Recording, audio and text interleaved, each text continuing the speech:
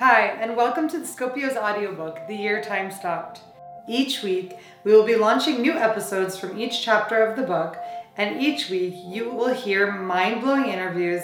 as well as get to know the artists behind the amazing pictures and stories featured in the book. Chapter number 3, Hidden Heroes. Quindi questo scatto è stato fatto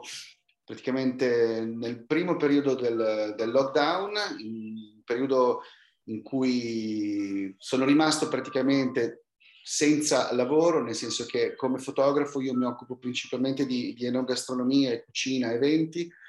e quindi chiaramente tutte queste cose non erano possibili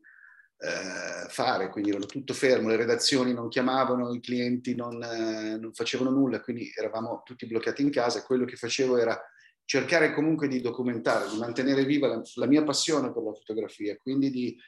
di scattare situazioni in famiglia. Ricordo che dai ragazzi in DAD durante la lezione, piuttosto che agli aperitivi fatti con gli amici al computer, cioè tutto veniva documentato, e tutto questo, come dire, rendeva attiva la mia curiosità nel continuare a fare queste cose. E ho avuto l'opportunità poi di conoscere questo gruppo di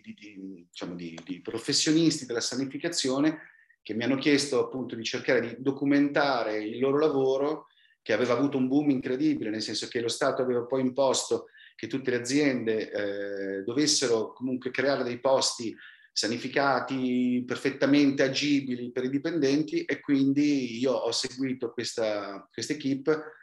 per più volte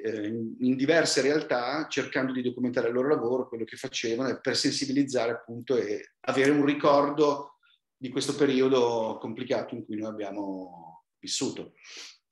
e tuttora stiamo vivendo, con meno difficoltà, ma tuttora diciamo che è ancora una situazione un po' borderline. All right, I hope you enjoyed that last episode and learned something new. Don't forget to tune in to the next episode to see what other crazy, incredible, creative, and empowering lessons you can learn from the photos in this book.